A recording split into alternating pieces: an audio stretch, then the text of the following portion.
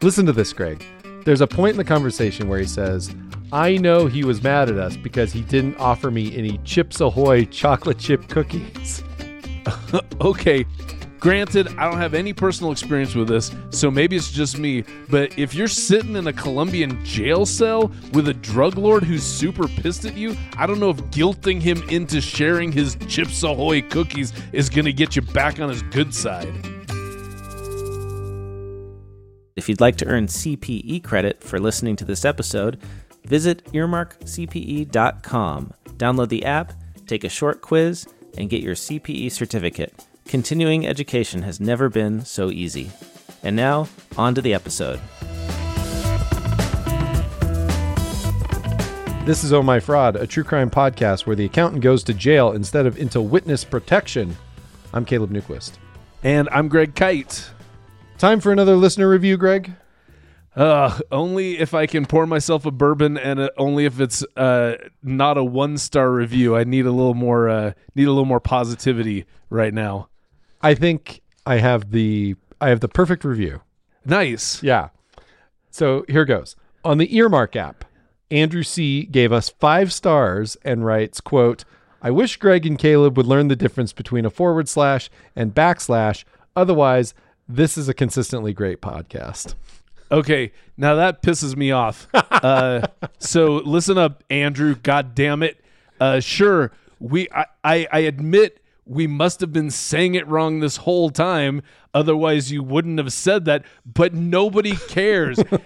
Everybody knows what kind of slash we're talking about. We're talking about the one that's under the question mark, not the one that you have to go looking for. There's only, we only use one slash. Okay. Part of both of those slashes is forward. Is it the top that's forward or the bottom that's forward? I don't fucking know. It's a slash. Let me just be the first to offer our sincerest apologies to the / community and to the / community. I don't know. Maybe it's just the slash community, or is it the solidus? I don't know. Is that a term we can use? I don't know what's the right terms these days. Whatever your preferred nomenclature, I think is what I'm trying to say, is that we are sorry, and when we're just trying to please everybody. Okay, I just want to.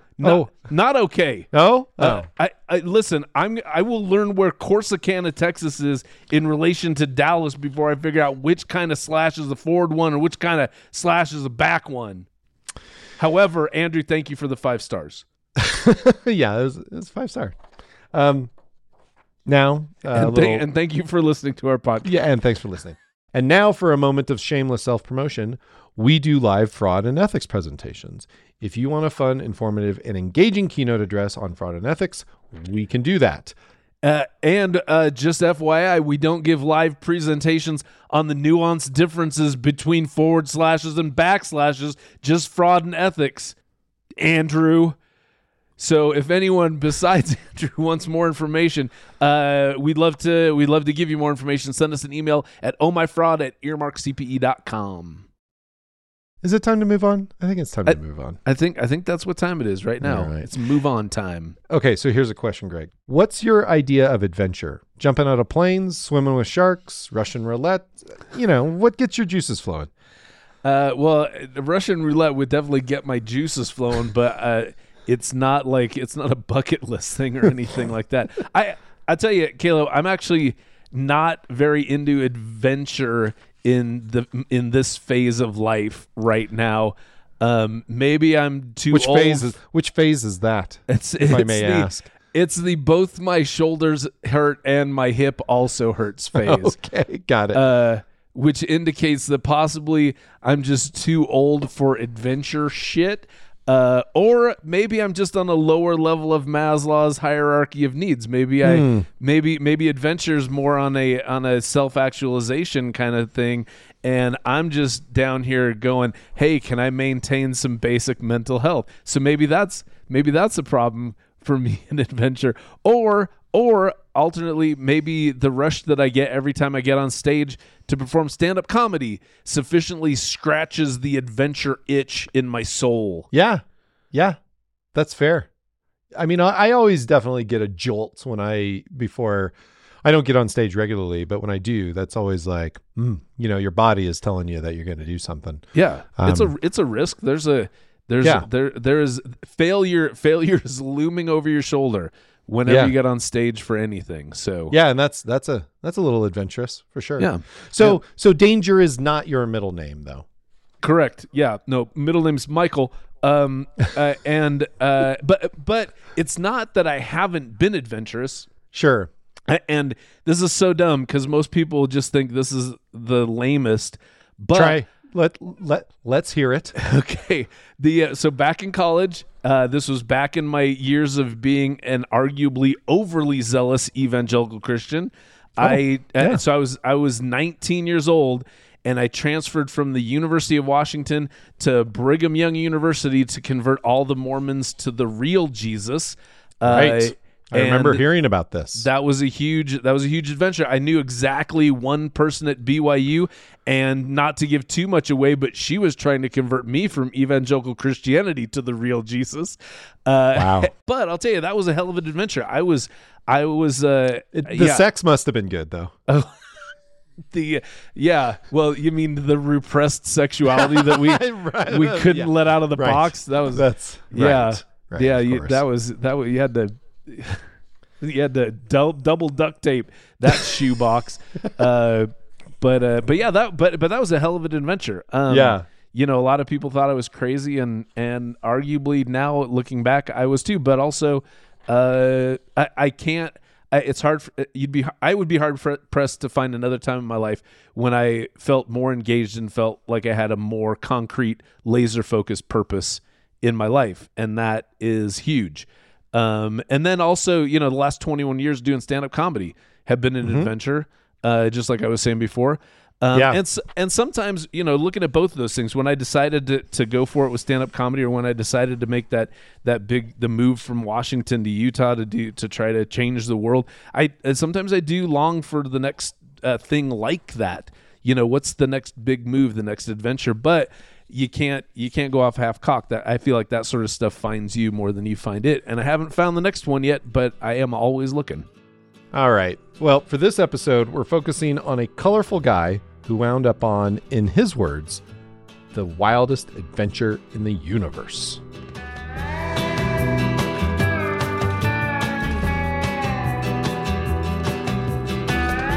If you lived in Central Texas, that is in and around Austin or San Antonio, in the last 25 years or so, and found yourself on the wrong side of the law with a charge of driving while intoxicated or marijuana possession, you probably hired, or at the very least considered hiring, James Morris Balasia, a.k.a. Jamie, a.k.a. the DWI dude, a.k.a. the 420 dude, a.k.a. the dude, to get you out of trouble. I don't like any of those nicknames at all. I don't like any of them either. But, but good for him. We'll get into it. Let's get into it, okay? Yeah. Now, for example, I do not know when he started referring to himself as the dude. He says he came up with the nickname because a friend always called him dude, which is so dumb because all kinds of people call each other dude. Absolutely. And they don't end up with a nickname dude. Right. I remember him saying that part of it too was that no one knew how to if you just heard his name, Balasia, nobody knew how to spell it. They couldn't Google it. Yes. Yeah, exactly. So he needed something, and okay, fine. But I have to confess, he does resemble the dude, as in Jeff Bridges' character, the dude, from the Coen Brothers movie, The Big Lebowski, if the movie was based in Texas instead of Los Angeles. Yeah. Right. I agree. Yeah. No, I see it just from having read the case and seen some stuff. Yeah, I'm there with you. Yeah, long beard, long hair. He wore bolo ties instead of a bathrobe, but but yeah, and you see him and you kind of want to go, who's this dude? Like, yeah. That's kind of the first thing that pops into your head. But anyway, Balasia was a local. He was born and raised in Austin. He attended Southwest Texas State University. He got a degree in criminal justice, and he joined the Austin Police Department in 1979. Nice. Yeah. Now, he eventually joined that department's vice unit, but vices being vices, he got turned in for using cocaine and marijuana after someone saw his BMW at a drug dealer's house in Houston.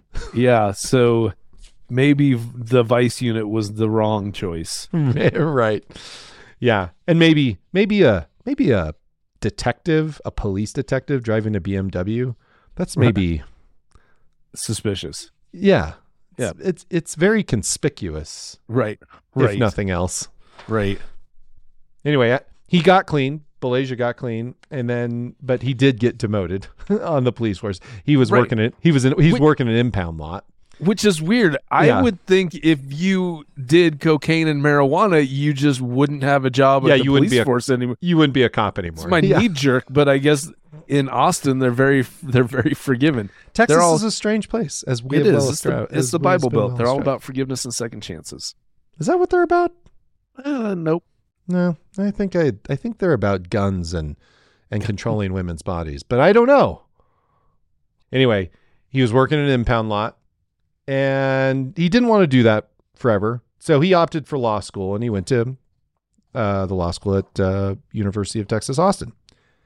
And in 1993, Balasia was featured in an article in the Austin American-Statesman, and that article, that little, bit of marketing brought in a lot of new clients. And he soon decided that he wanted to specifically focus on people charged with DWI and marijuana possession. Right. And I think part of that story was because he was actually repulsed by violent criminals. Yes. So he was like, you know what I'm going to do? I'm going to deal with just people who, they commit manslaughter, but it's unintentional. So Right. Violent, but not like you're not trying to be violent. Right. Not premeditation. Not just an asshole violent. Right. You're you're still an asshole. Wrong place, wrong time. Okay. Wrong place, wrong time kind of violence. Right. Balasia had a kitschy approach to marketing. He had company vehicles with his face, name, number, and marijuana plants plastered all over it. There are pictures in the show notes. Check them out. It's good. The pictures aren't in the show notes. There are links to articles that have pictures of the car, and they're as bad as you would expect. He had TV and radio ads running constantly. He created a YouTube channel with tips instructing people to decline breathalyzers and blood alcohol tests. He would go to bars and let people blow into his own breathalyzer machine and then get them to put his number into their phones. Right. He would hand out... Kind of like you're gonna need this later tonight, likely. Yeah. In 2 hours, call me because you're gonna. Right. Yeah. And he also would hand out a multitude of DWI dude tchotchkes, including T-shirts, lighters, rolling papers, koozies, poker chips. And now you're probably hearing all this and you're thinking, oh, okay, he was basically Saul Goodman before Jimmy McGill was Saul Goodman, and you would be right. Yeah. I mean, people eat this stuff up. Right. Yeah. Like you listen, you read the art, read the stuff we have in the show notes or listen to the podcast in the show notes. And like people just eat this stuff up. And as much as we probably hate to admit it, kitschy marketing fucking works, man. Right. It just works. And Jamie Balasia's kitschy marketing was a big reason why his law practice started to take off.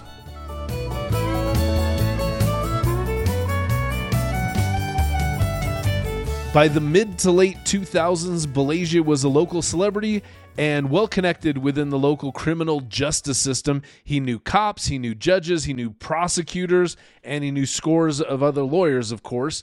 He had one office in Austin. That was his original office. And then he opened a second office in San Antonio. In total, he had about 20 employees. And he claimed that his firm was pulling in about $3 million of revenue every year. And it will come as no surprise that Balasia was very much digging his pseudo-celebrity status and the success that he was finding with professionally. Yeah, why wouldn't you? I mean, you're the DWI dude. Right. Everybody knows you. Yeah. And the guy was super gregarious, clearly. Like some of the accounts I read said that he liked it when people noticed him, like recognized him out in the wild, like if he was at the store or something like that. Yeah. Yeah. You see the DWI dude in the Protostyle at the Winn-Dixie They have Winn-Dixies in Texas. They do now. They certainly do.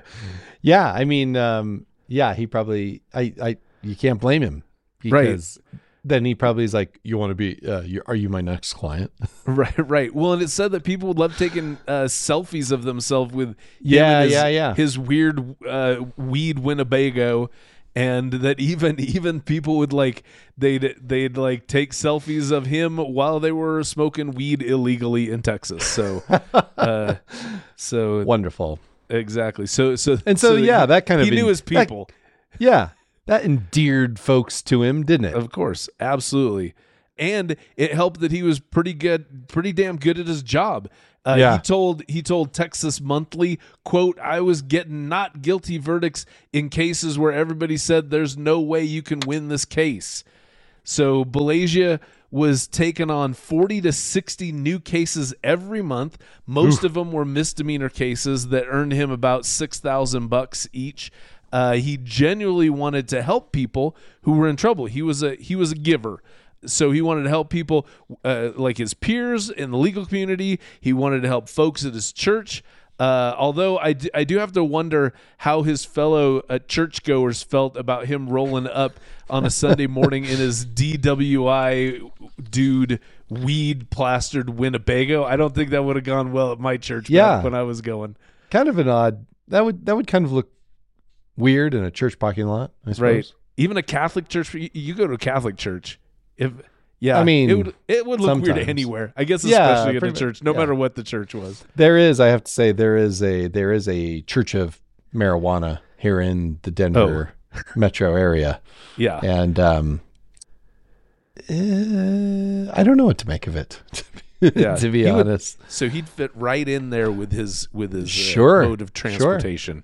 Sure. Yeah. As a matter of fact, that's where he should go to just network. Yeah. So it was this success that he was finding that we've been describing that led people like Anthony Felsing to become one of Balasia's clients. So here's a little about Felsing. He's struggled with alcoholism, and he had been charged with his third DUI, and that's when he reached out to Balasia, the DWI dude, facing a long prison sentence. I think he was facing 12 years. Felsing was very worried, but Balasia reassured him that his connections and legal tactics would make it so that Felsing would be just fine. Which also, I don't know how you read that, Caleb, but to me that sounded a little suspect.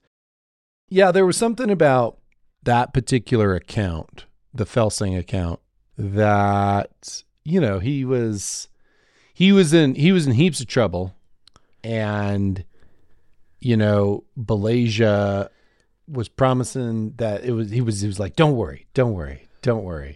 And I don't know, sometimes when people are telling you don't worry, sometimes that's when you need to be worrying. Right. Well, the thing that seemed weird to me is that it again, from reading the accounts of him with Felsing particularly, it sounded like Balasia was saying, I've got these judges in my back pocket. I can get them to rule the way I want them to rule. Yeah. Which that's all the red flags for me. For sure. And that is, I think, at the very least, I guess if you're a lawyer and you're giving your client the impression that you have some kind of like, magic isn't the right word, but like, as a layperson, I suppose you're just like, well, yeah, if he's got a good relationship with the judge, then this is the guy I want. Right. Not really. Right. Not until, and we'll get into this later, but not really fully understanding that you shouldn't be giving anyone the impression that there might be something untoward going on. Right. Right. Well, and I know there's ethical requirements of CPAs that we can't market ourselves as going, hey, we know how to, we've got an inside with the IRS. That's just, you can lose your license for making claims like that. Because the IRS will come out and say, no, you don't. Right. Whenever I hear an ad like that where it's like, are you in deep trouble with the IRS? Well, we can get you out. I go, well, these guys clearly aren't CPAs because that's because they would get busted immediately. Right. Yeah. So all this is happening as the 2000s were coming to a close. Malaysia did start to have some concerns about his business going into the future, because at that time Texas was considering what's called a no refusal law that had actually already been adopted in other states, and these no refusal laws were what they did is they made it so that you couldn't refuse a breathalyzer or a blood alcohol test, which if you can't do that, that's going to undermine one of Malaysia's primary strategies to winning cases, because like we said before, he would tell people just don't take the breathalyzer test when you get pulled over. And as Malaysia told Katie Vine of Texas Monthly, quote, "We were looking at the end of our golden goose."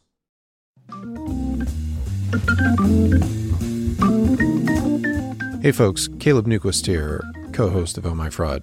2023 is coming to a close fast, and if you're an advertiser or marketer who wants to capitalize on the thousands of accountants who will be listening to this podcast to get their continuing professional education credits, why not advertise on Oh My Fraud? Use our self-service ad platform to browse our remaining inventory and book the slots that fit your marketing budget. From there, it will only be a matter of time before you hear us telling our listeners your company's story. Head over to ohmyfraud.com/sponsor to get your campaign started. That's ohmyfraud.com/sponsor.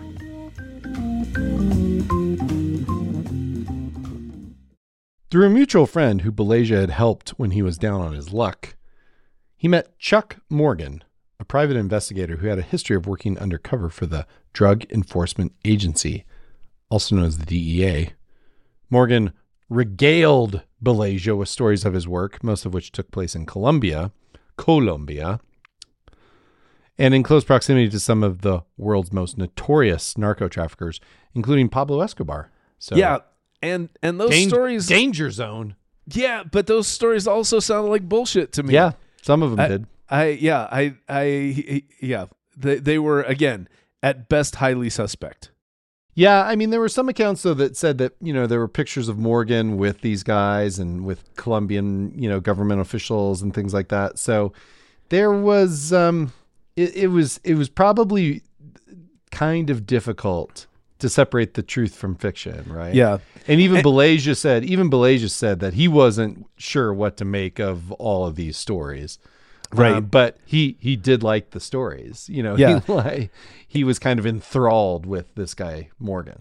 For sure. And clearly, I mean, some of it had to be at least near the truth, because clearly, as we'll get into, Morgan did have some connections with some pretty seedy groups. Yeah. Example, he had an opportunity for the DWI dude that could make for a big score, an extradition case for narcos that would be charged with crimes in the United States. So now, right away, that raises a question for me, Greg. Did Jamie Malaysia, a.k.a. the DWI dude, have any experience with extradition cases? Cases? United States of America. Oh, man. Right away, this raises a question. Did he, Jamie Malaysia, the DWI dude, have any experience taking on incredibly rich, incredibly dangerous Colombian drug lords as clients? Did he have any idea whatsoever what he was getting himself into? No. No, he did not.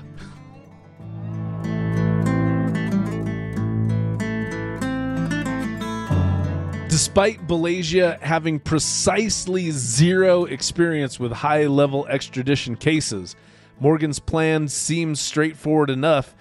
He would set up alleged drug traffickers with Malaysia as their U.S. attorney. Morgan would then obtain information on those drug traffickers' co-conspirators and offer those co-conspirators to the DEA to get a reduced sentence for the drug traffickers that Balasia represented. And if the feds ended up indicting the co-conspirators, then Morgan would set them up with Balasia as their lawyer, and so on and so forth, with a apparently never-ending line of cases, which seems like the dumbest idea Kinda in the risky. world. Oh my God. A little risky. Yeah.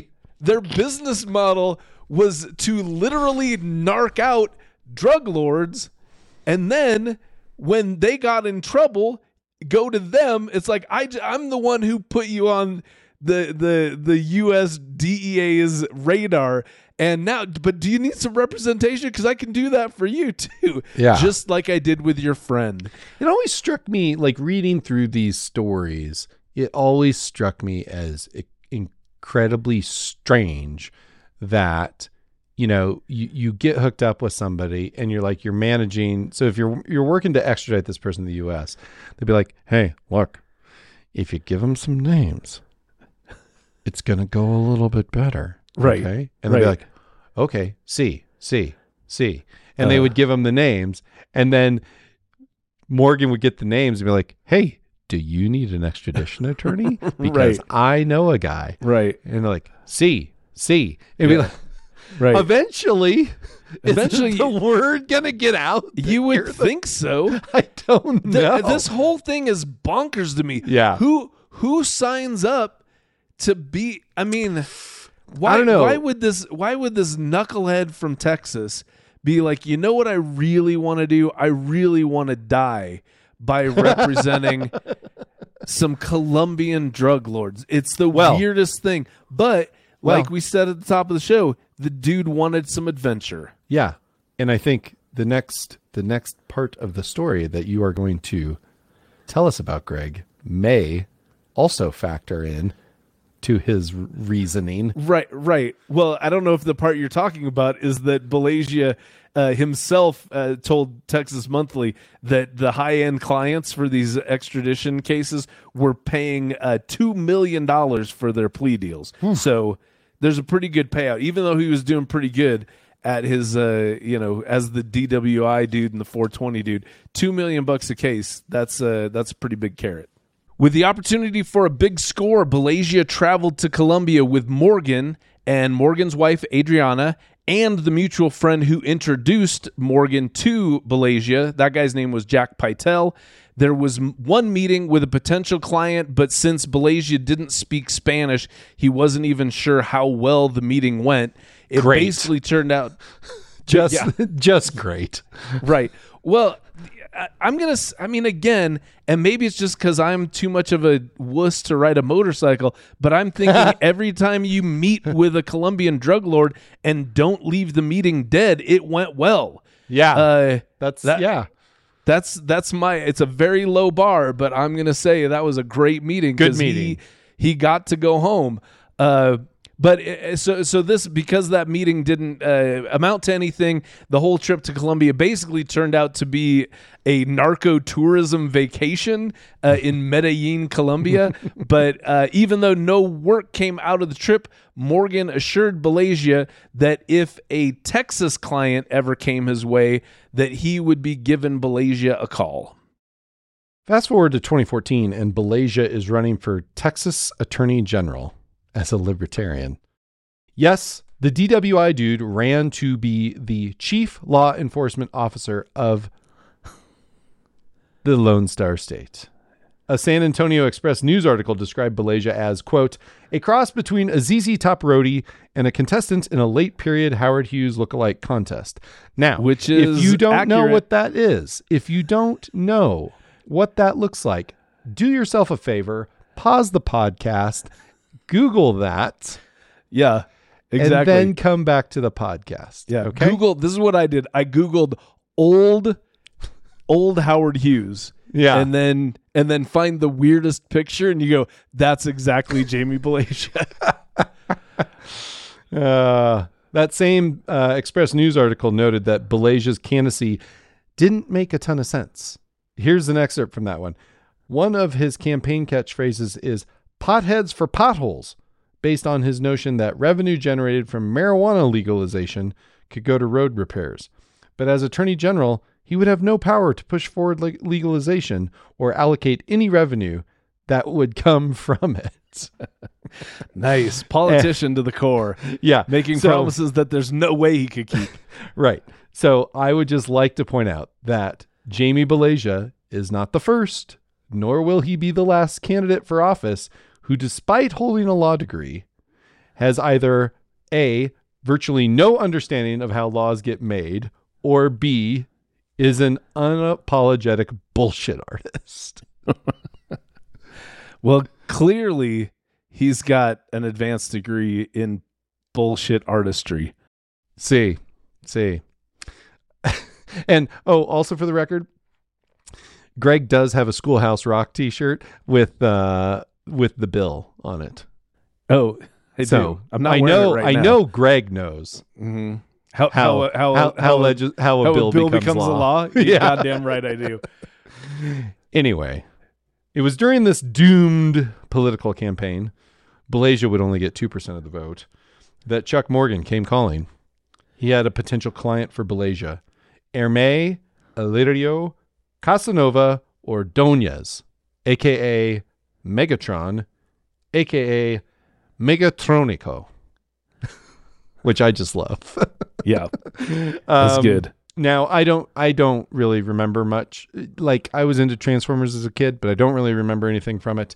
But there is something about the nickname Megatron that causes me to think that anyone who is in close proximity to that person should probably be careful.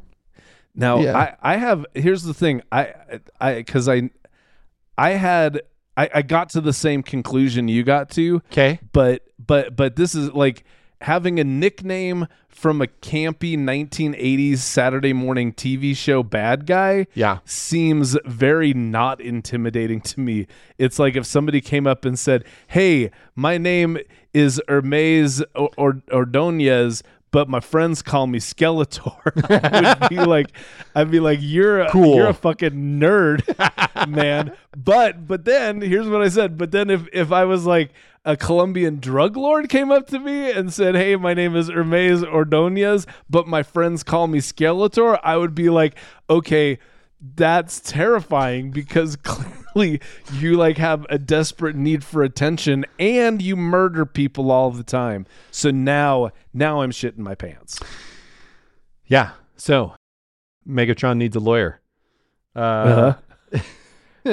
He had recently been indicted and needed a lawyer.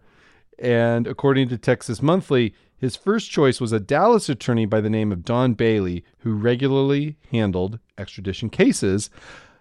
But it didn't work out when Bailey told Megatron that he couldn't make the case go away because, he couldn't take bribes.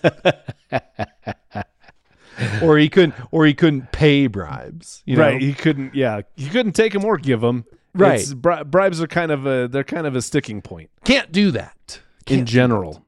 Yeah. So Megatronico, he went looking for a new attorney with a little more flexibility.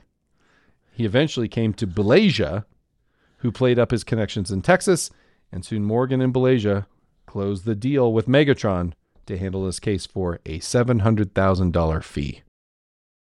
Back in 2014, around the time Balasia went to Colombia with Morgan for the first time, he had spoken to a U.S. attorney who had advised him to get a license from the Office of Foreign Assets Control. Why? Because that license would allow Balasia to legally accept money from accused drug dealers, because otherwise, you'd be accepting money from accused drug dealers. But listen, did he do this? No, he absolutely did not do it. He says, this is what he says. He says, "I failed to do due diligence. I stepped in with a half-assed approach." Well, that's putting it incredibly mildly.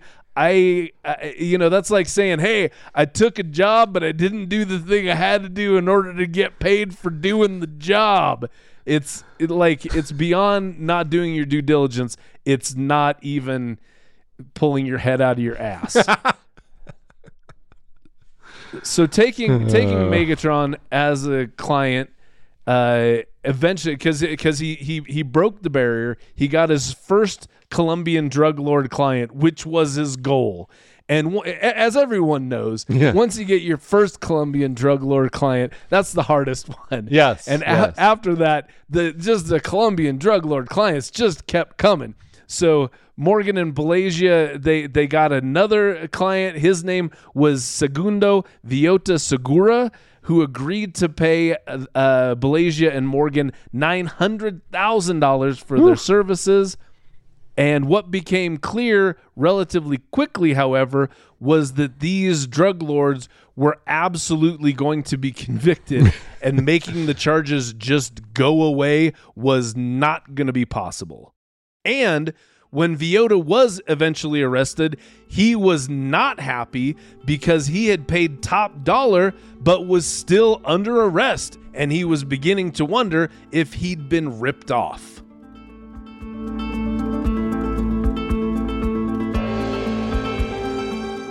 So Villota demanded a meeting with Morgan and Balasia to find out what the hell was going on, because he was suspicious about what the money had been used for. And like we said, Villota was in jail, so he was pretty sure the bribe money had not been used for bribes. So he set up a hidden camera in his Colombian prison cell where the meeting was going to take place. And in that video, Villota asks Morgan and Balasia directly about what they did with his goddamn money. And Morgan, in the video, because it's awesome, this video is out there. Yep. In the video, Morgan's kind of talking in code about bribing officials, while Balasia is just shutting the fuck up. He is like looking around, just like you're wondering how wet his pants are during this video. Yeah. And Balasia later told Texas Monthly that was the first time he'd heard anything about bribes. Bullshit. And he didn't say anything then because, well, he was in a Colombian prison cell with an accused drug lord, and the timing just didn't feel right to him. So, right. Yeah. So, which also bullshit. But after the meeting, Balasia claims that Morgan assured him that, like, he was going, hey, listen, we had to tell Villota that we were going to be paying some bribes on his behalf because that was the best way for them to get the work. And that's also what the Colombian clients expected and wanted. And so with that, they left Colombia and headed back to Texas.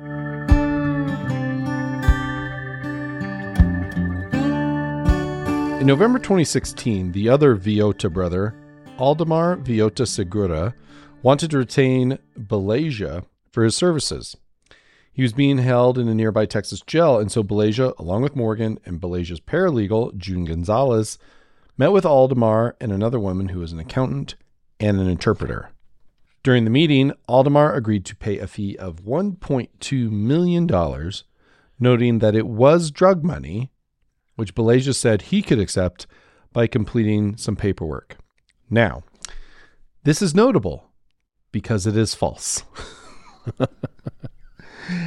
And lies. Yes. And specifically, it is in violation of the Money Laundering Control Act of 1986. And now that comes out of that Texas Monthly article we keep referencing to, which is a fantastic read. And there's a lot more details in that story. But in any case, what's important is that an Office of Foreign Asset Control license, that's that thing we talked about earlier, remember? Yeah. Yep. That allows an attorney to work with international drug traffickers who are like on a designated list, right? Okay. But we're on the official drug lord list. Right. The drug kingpin list. You've done such a great job as a drug lord. You are now on the designated drug traffickers list with the Office of Foreign Assets. Yeah, I feel like it's college football rankings. It's kind of similar, right? There you go. Yeah. Anyway, what's important is that even if you obtain one of those licenses, the fee that you receive is not supposed to come from the proceeds of drug sales. Right. Which, because everybody knows that a good drug lord has a diversified business holdings. Yeah. Where it's like, I'll pay for these out of my window washing business, not my drug manufacturing business. Right. Anyway, back to the meeting. Aldemar then brings up bribes, but then the group gets cagey and they don't commit to anything.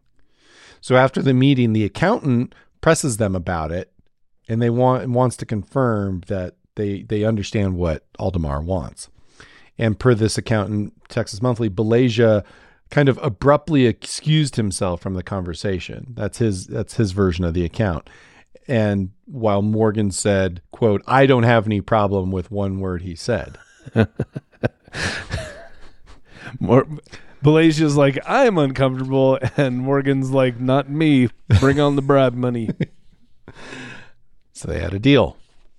2 weeks later, Belasia, Morgan, and June Gonzalez, that's the paralegal, they cruised to a money pickup for Aldemar in the DWI Dude Mobile. Very discreet. Super discreet. Morgan goes into a restaurant, which is the arranged location, and he meets the accountant, who, in case you haven't figured it out by this point, is an undercover agent. Perfect. Yeah. And as soon as Morgan takes the payment, he's arrested and taken off for questioning. Meanwhile, our pal Jamie, back in the car, waiting. And I'm gonna quote from this Texas Monthly article because it's so good. A car driven by an FBI agent pulled in front of Belasia. Although the agent's instructions were just to block Belasia's view of the arrest and help make sure the government got its $300,000 back, he misunderstood his assignment. He jumped out of his vehicle and aimed his gun at Belasia. Don't move, don't move. Hey, man, Belasia replied. I'm not doing nothing. Who are you? The agent asked. Belasia pointed to the image of himself on his car. Didn't give him an ID, just pointed to his weed Winnebago. The agent contacted his supervisor, the lead agent, realized his mistake, and cut Belasia loose, giving no explanation for his action. Which is awesome. Belasia's just going, what the fuck just happened? Just a comedy of errors right there. Yeah. Just lovely. So, of course, Belasia is freaking out right now, and he has no idea what has happened to Morgan. 2 weeks later, when he's going to visit Megatron, who is in jail in Texas now, Belasia finds out. Quote, as soon as Belasia's wife dropped him and Gonzalez off at the Collin County Jail, two men came walking toward them. Are you James Morris Belasia? One officer asked. Belasia said, yeah, that's me, and handed Gonzalez his cell phone and wallet as he was handcuffed. Right, because they did the James Morris Belasia, you get over here right this instant. They went full mom energy on him. And he knew he was busted. I want my someday if I'm ever apprehended by federal agents, I want them to do the mom voice for sure. Yeah, they should. That video that had been taken of Morgan and Belasia in the Colombian jail cell, it had ended up in the hands of the FBI. The FBI then wanted to corroborate that video by setting up a sting. And that's where Aldemar Villota Segura had come in. He had already been extradited, obviously. He was sitting in that Texas jail. And while he was sitting in that Texas jail, the FBI went to see him and asked him for his cooperation. And because he had watched his brother get ripped off by these guys, he was more than happy to help. After his arrest, things did not get better for Jamie Belasia. He was charged with money laundering, obstruction of justice, wire fraud, and violation of the Kingpin Act. Oh, yeah, the Kingpin Act. That's an act that we all knew existed. Yeah, it's it's when you're quoting from Kingpin. Oh, from the movie with from Woody the Harrelson? Farrelly Brothers movie, yeah. Oh, yeah. Yeah, that's... About the one-handed bowler? The one-handed bowler. That's right. Yeah. That's the one. Okay. Yeah. And in case you're wondering if Morgan and Balasia ever bribed anyone at any point in time during this whole ordeal, which is what they told the world's largest producers of cocaine that they were going to do, nah, they didn't. 0 bribes. No bribes. Oh, man. During his trial in October 2019, Balasia's attorneys tried to explain that Morgan was the real mastermind, while their client was a hippie and a hillbilly who drove a Scooby-Doo van. Morgan, Megatron both testified against DWI dude. But there was other evidence in the case that was very important.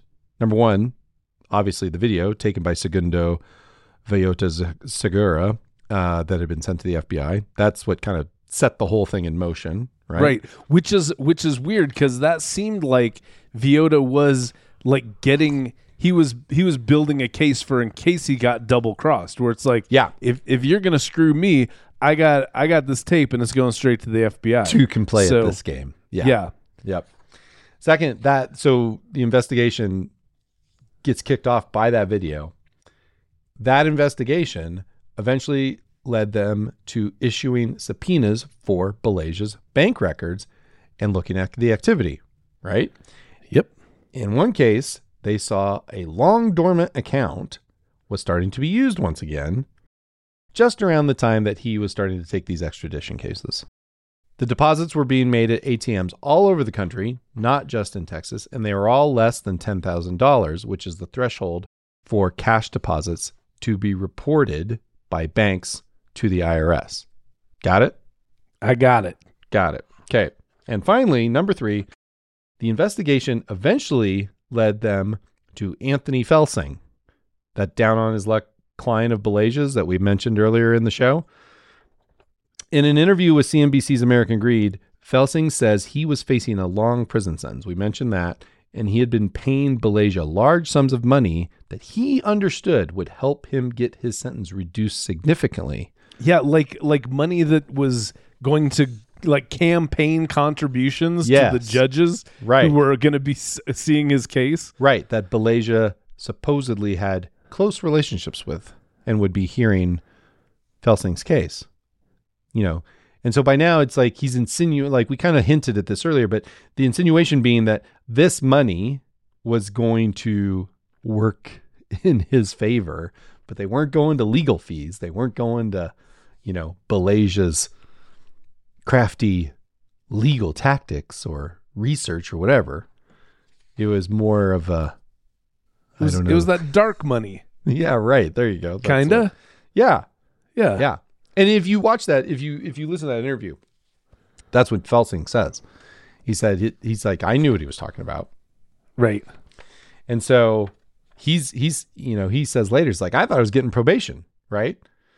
But when he had paid him everything he could, Balasia started changing his tune and he started focusing on these new extradition cases. And he got super icy with Felsing. And Felsing tells this story about how Balasia met him for lunch and told him he told him point blank that the leniency wasn't happening. And he stuck him with the lunch bill, like threw the bill at him.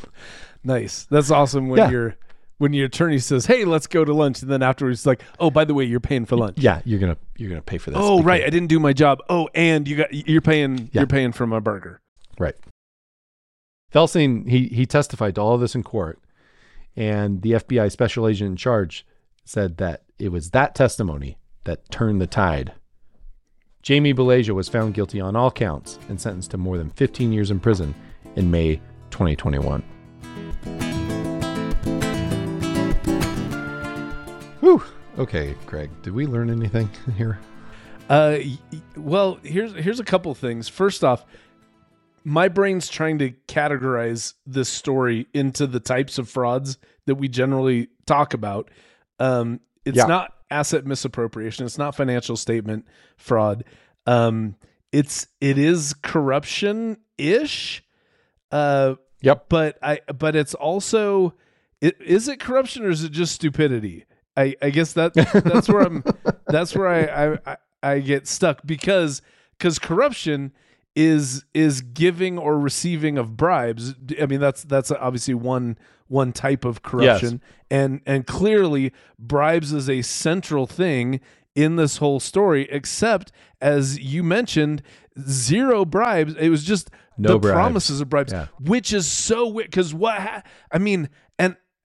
so these guys, they were like, I don't feel like they intentionally did this, but what they ended up doing was working with the most dangerous people on earth, and then screwing them out of their money, kind of going, yeah, we're going to pay some bribes for you, but instead basically just taking that money for themselves, which again, you don't have to watch more than just one mafia movie to know that you just wrote your own death sentence with that.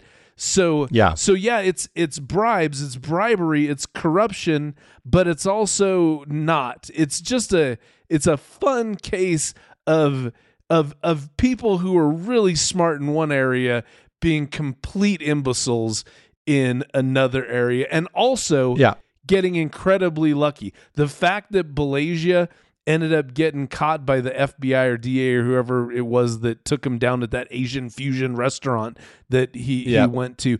I feel like that was the luckiest thing that happened to this dude, was that he got taken in by them and not by these criminals that he double crossed. So crazy. There's at one point where one of the FBI agents is basically puzzling out what you just described, which is, if you are saying that you're going to bribe a judge, or if you're going to bribe a prosecutor, or if you're going to bribe an FBI agent, that's a corruption issue, right? You're trying to corrupt the law enforcement apparatus of the United States. That's illegal.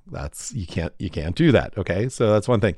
But if you're just taking money from these guys under the pretense that that's what you're going to do, then that's just fraud. Right. Well, but also, but that's the other reason my brain breaks, is because it's like, okay, so let's say that was the whole thing. It's like, hey, I got this great way that we can just steal a bunch of money from some criminals, from some, murderers and drug dealers. Right. And then I go, that sounds awesome. That sounds like Texas Justice to me. That's the TV show I want to watch every week, where it's the good guys ripping off bad guys out of their bad.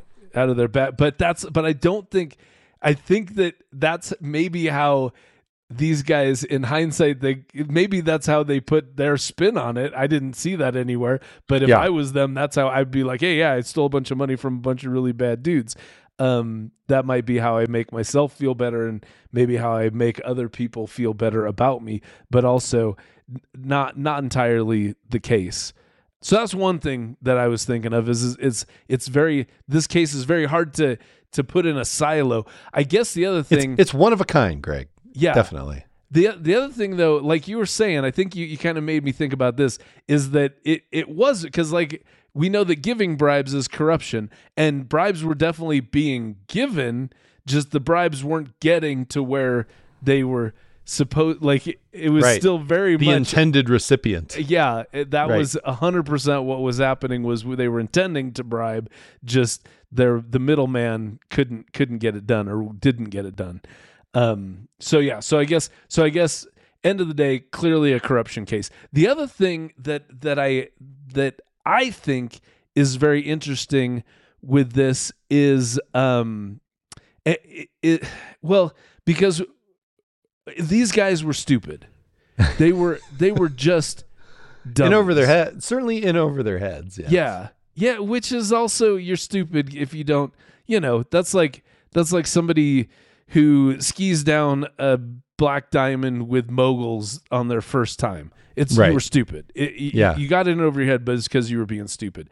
And it's not just that they had no experience in extradition cases, but also just the fact that Malaysia had no Spanish language skills. Also, I'm just like, what are you doing, you idiot? But what the thing that's in stark contrast to that is that Jamie Balasia clearly was an incredibly skilled lawyer and a very good businessman. Because like we said, he was getting notoriety within the legal profession because there was these cases where everybody was saying there's no way you can get this guy out of his DUI arrest, and Jamie Balasia frickin' did it. And so he was great at what he did. And that's what I see as a theme that I didn't know this before when we started this podcast, but what I've seen over and over again is that the people perpetrating the frauds often, not always, but often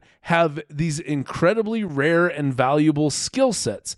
Like, just a few examples, Rita Crundwell from episodes 3 and 20 she was amazing as a comptroller for the city of Dixon, Illinois. Everybody was like, if you need information, if you need to know what's up with the money of this city, Rita knows everything. She was great at what she did. Now, obviously, she also was stealing $53 million, but her doing the job of the comptroller, she was doing it great, other than that one little thing.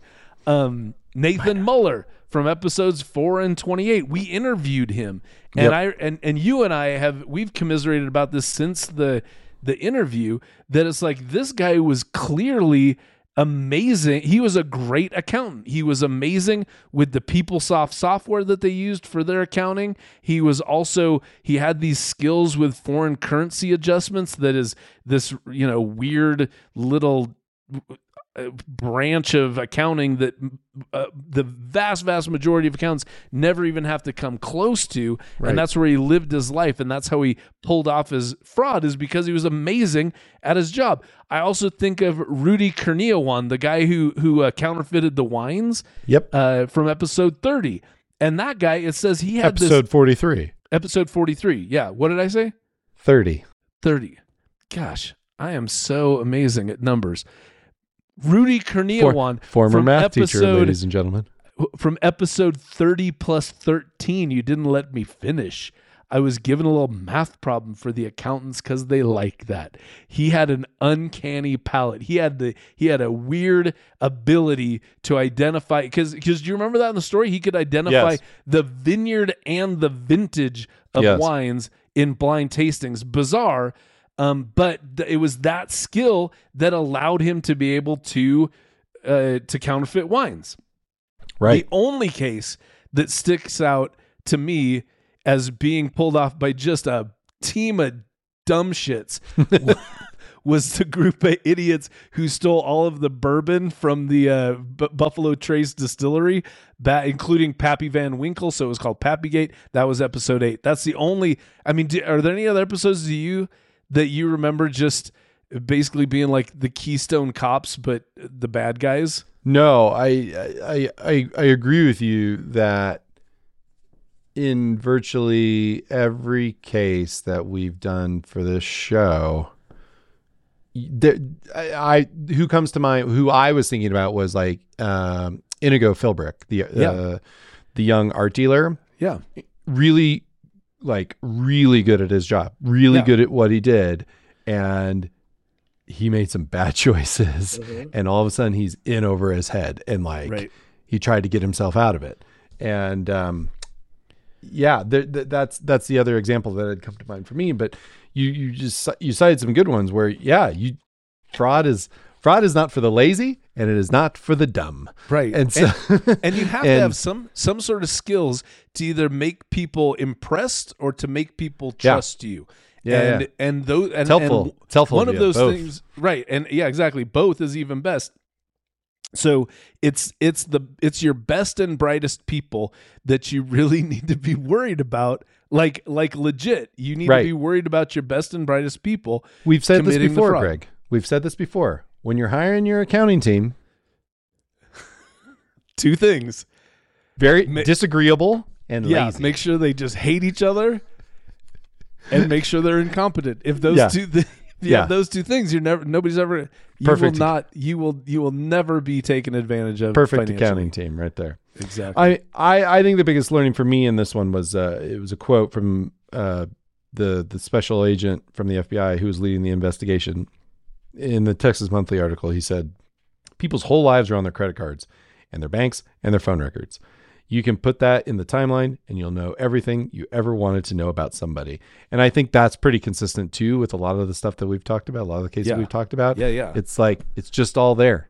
There's no place for it to hide. Like they can see, they just, and if you go back to and it ties right into the wire fraud episode that we just did very recently, where they have wide latitude in terms of their investigation powers, and then prosecution in terms of how to prosecute people. They have a lot of flexibility, and it's just all right there. And it's so hard to hide it. And I don't want to say it's impossible, because as we've said, it's like the people who are good at fraud don't get caught, right? Right. And so,